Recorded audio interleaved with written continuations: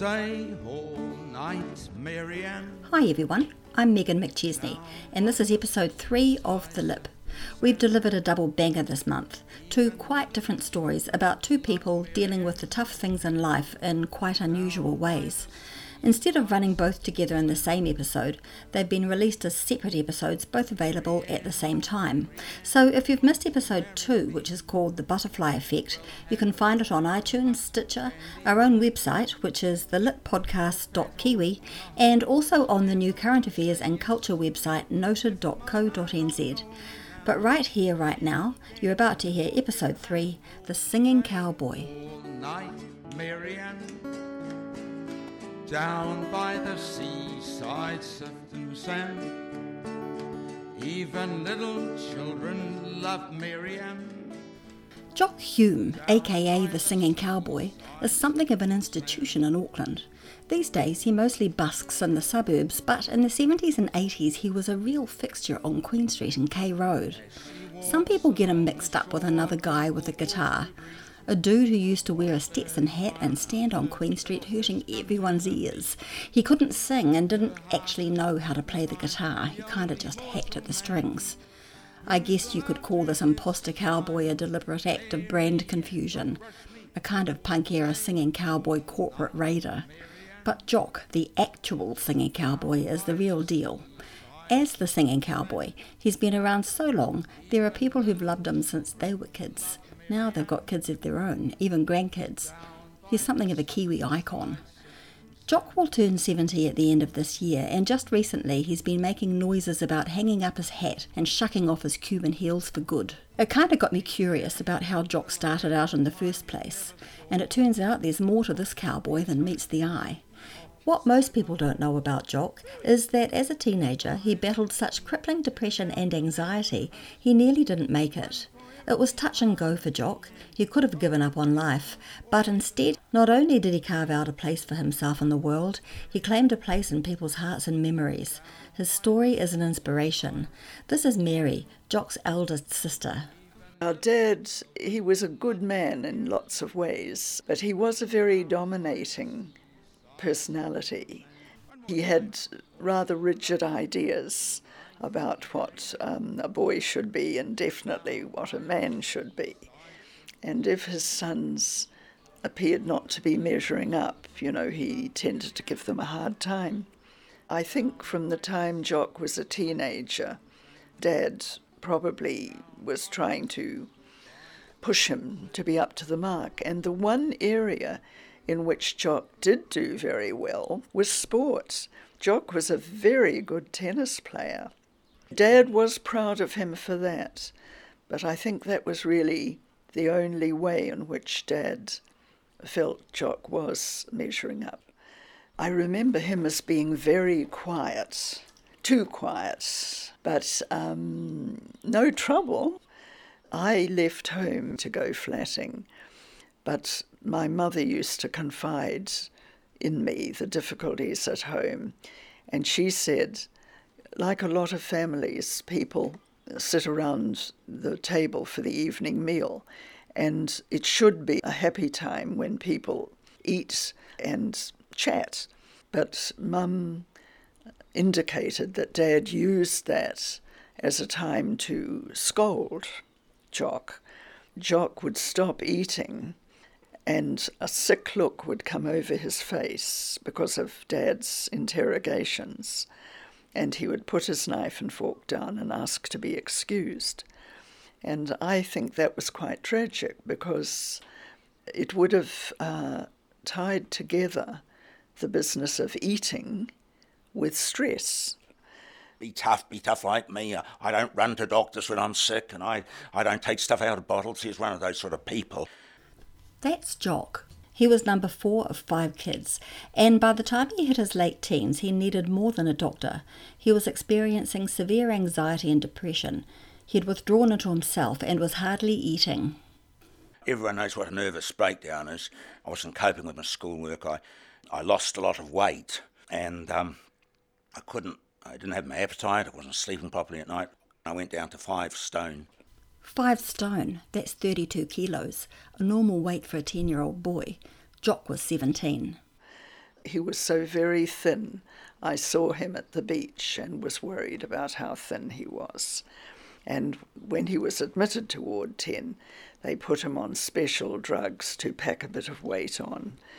But sad to say, I think the most helpful thing was getting away from my father. To be fair, I think Dad bullied all three of my brothers, trying to make them come up to scratch. And it had a bad effect on all of them, but particularly on Jock. Ward 10 was the psych ward at Auckland Hospital, where Jock was admitted when his weight became dangerously low. And straight away, Megan, I started coming right. Nice atmosphere, good food. I started putting on all the weight I'd lost. It was just wonderful, wonderful, wonderful. And of course, when the doctors got Mum and Dad in to find out, what sort of a home life I had, Dad, of course, was raving and ranting on what a big tough chap he was, and Jock needed plenty of fresh air and exercise and hard work. And the doctors, of course, were just appalled. They could see where the problem was. Mum, of course, was much better, more sympathetic. Poor Mum. My father virtually stormed out of the interview. He wouldn't cooperate when the doctors were trying to establish what the difficulties were at home. Anyway, we got through that, and I spent 3 months in hospital as an inpatient. All I could think of was just getting well and being happy. After Jock was released from hospital, he finished school, and then he tried a succession of jobs, but he struggled to cope. Postman, delivery driver, office worker, factory, you name it, I don't know. Nothing really stuck. One of his last jobs was at the General Merchants, L.D. Nathan. I was the office boy, delivering the mail and buying the boss's lunch.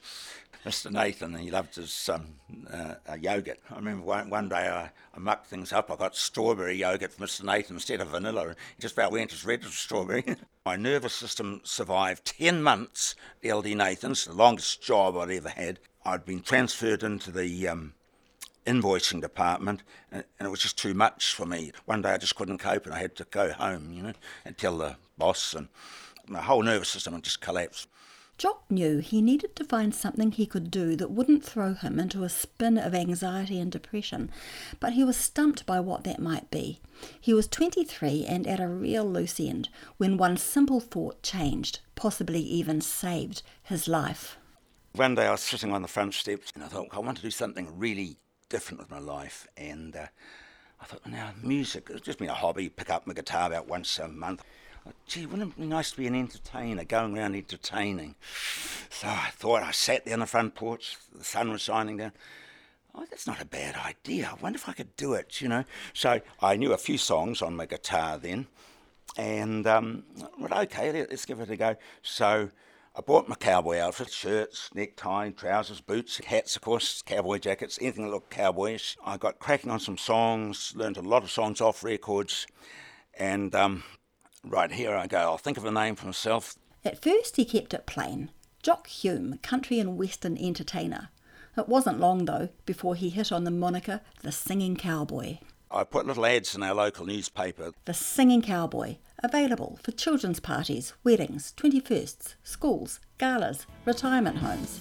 Let me wander north to the homestead, way out further on there. And even though he had a history with anxiety, Jock discovered he loved an audience. The phone just rang and rang and rang. I was just amazed. I was way to a flying start. People were recommending me to others, and I was getting follow-up work, word of mouth.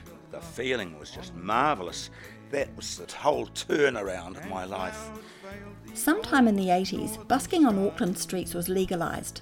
Jock paid his licence fee of 50 cents and was first cowboy out of the chute. When the rain tumbles down in July. He put on a red rodeo shirt, white trousers, tan boots and a black Stetson. Basic cowboy style. And with his permit in his pocket, he headed for Queen Street. One chap came up and told me to get a proper job. That was a bit of a laugh. I said, look, mate, this is my job, my proper job, and I'm working hard, so if you want to give me something, you're welcome to. And he threw a few coins in there. One thing he soon learned about busking was that even cowboys get attitude. struck one or two real narcs. Look at that chap there. Some of them looked on as a form of begging, you know. I'd say hello to them, how's your day going? They'd just ignore me and walk on. Occasionally someone would help himself to a $2 note. Hey, you put that back. Ooh. Fortunately, most people are very nice and they said, good to see you here. Over the years, Jock built up a huge following.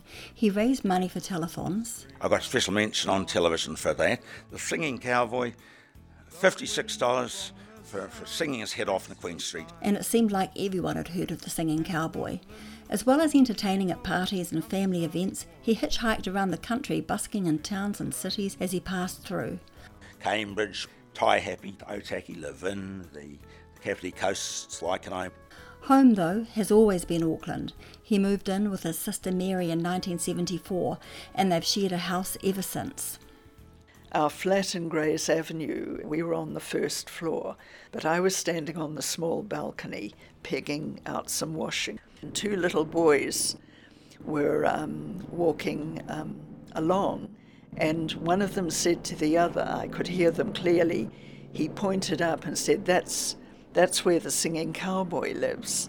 And then he saw me and he said, and that's the cowboy's sister. And I thought, well, that's my role in life. I'm the cowboy's sister. He'd found his niche, and it just made a huge difference to him. After 47 years of entertaining, Jock has a saddlebag of stories up his tasseled sleeve, like the time he hit pay dirt on K Road. I was playing in the St Kevin's Arcade. This chap came in. He looked like a tourist, you know. He had a very foreign accent, and he listened to one or two of my songs. He had the sack with him. He started burrowing into the sack and he started drawing out all these bundles of $20 notes. Crikey, I couldn't believe my eyes. He put all these $20 notes in my guitar case and in bundles, you know, and I couldn't understand what he was saying. As I say, he had a very foreign accent. Anyway, he's very nice. He wished me luck. It went off.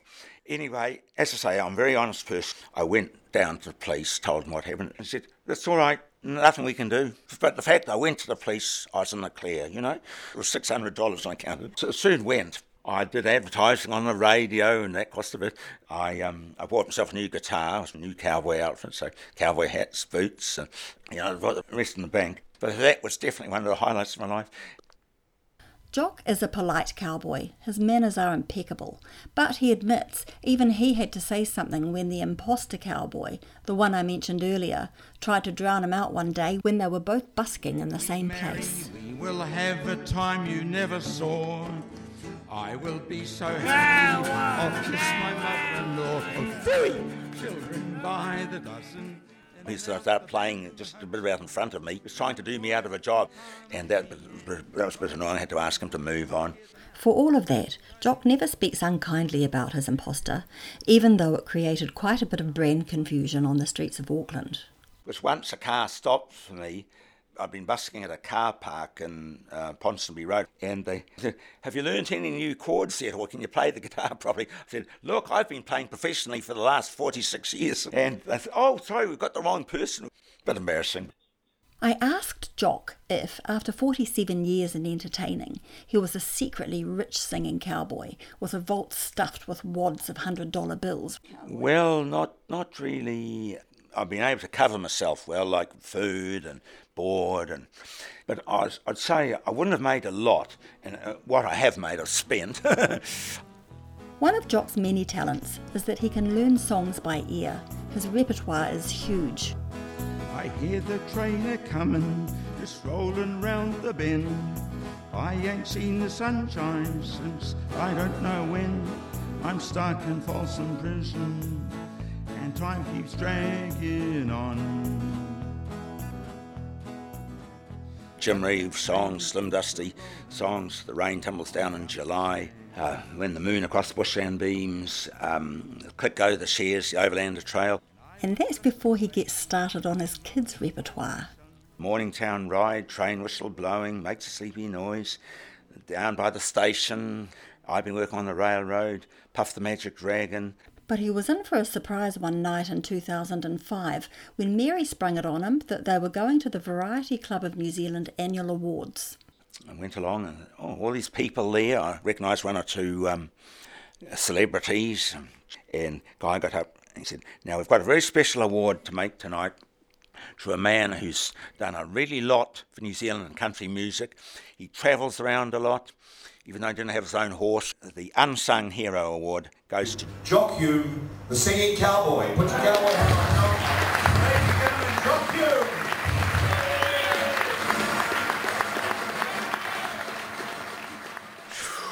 the shock. I just about was shot up in the ear. I got up and said a few words. That, I would say, would be the big climax of my career. With his early struggles in life, Jock is one of those guys who could have slipped through the cracks. Instead, he became a Kiwi icon. Even so, back when he started, his dad wasn't sure about his chosen career. He told Jock, "See, I'll never make it as an entertainer. One of the hardest things." I proved him wrong. Dad was always a little diffident about Jock's role.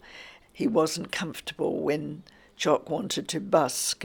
Dad wasn't too keen on that. He saw it as begging, which it isn't. It's offering something in return for money. No, he never completely came round in that way. Both Jock and Mary believe that becoming the singing cowboy saved Jock's life.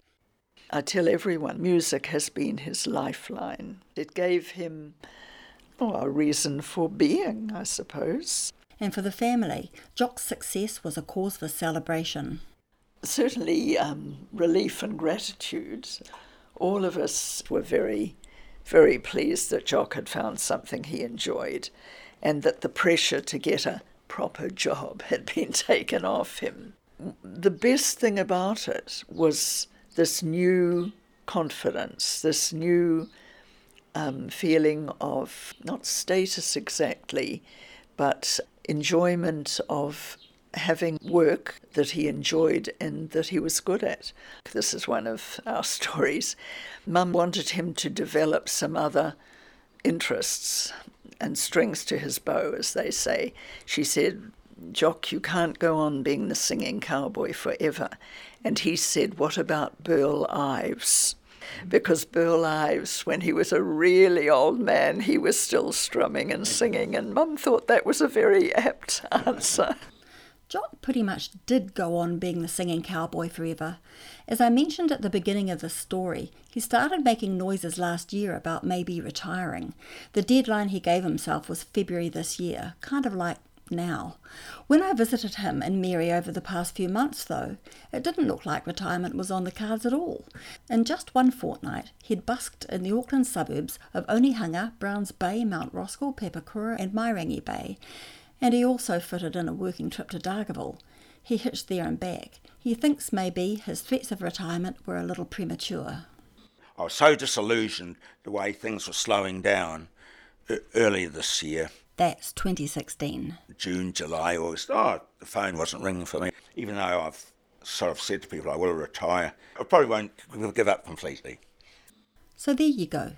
If Burl Ives is anything to go by, Jock has another 10 years of singing cowboyness ahead of him.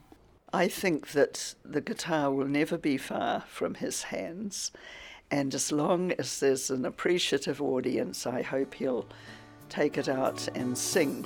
It was somewhere in September and the sun was going down when I came in search of copy to a Darling River town. Come and have a drink, we'll call it. It's a pretty name, I think. It was raining for a wonder up at Cummins. There are photographs to go with this story on our website, thelippodcast.kiwi. And don't forget, if you missed episode 2, it's available on that website and also on iTunes, Stitcher and on noted.co.nz. The Lip is a podcast of unforgettable true stories. There will be another one next month. If you want to support us, you can do so by going onto iTunes and leaving a review, liking us on Facebook or following us on Twitter. Thanks so much for listening. See you next month. Remember all the chaps you chanced to meet, and he said his name was Sweeney, he had lived in Sussex Street. He was camping in a stable, but he swore that he was right, only for the blanky horses walking over him all night. He had apparently been fighting, for his face was black and blue, and it looked as though the horses had been treading on him too.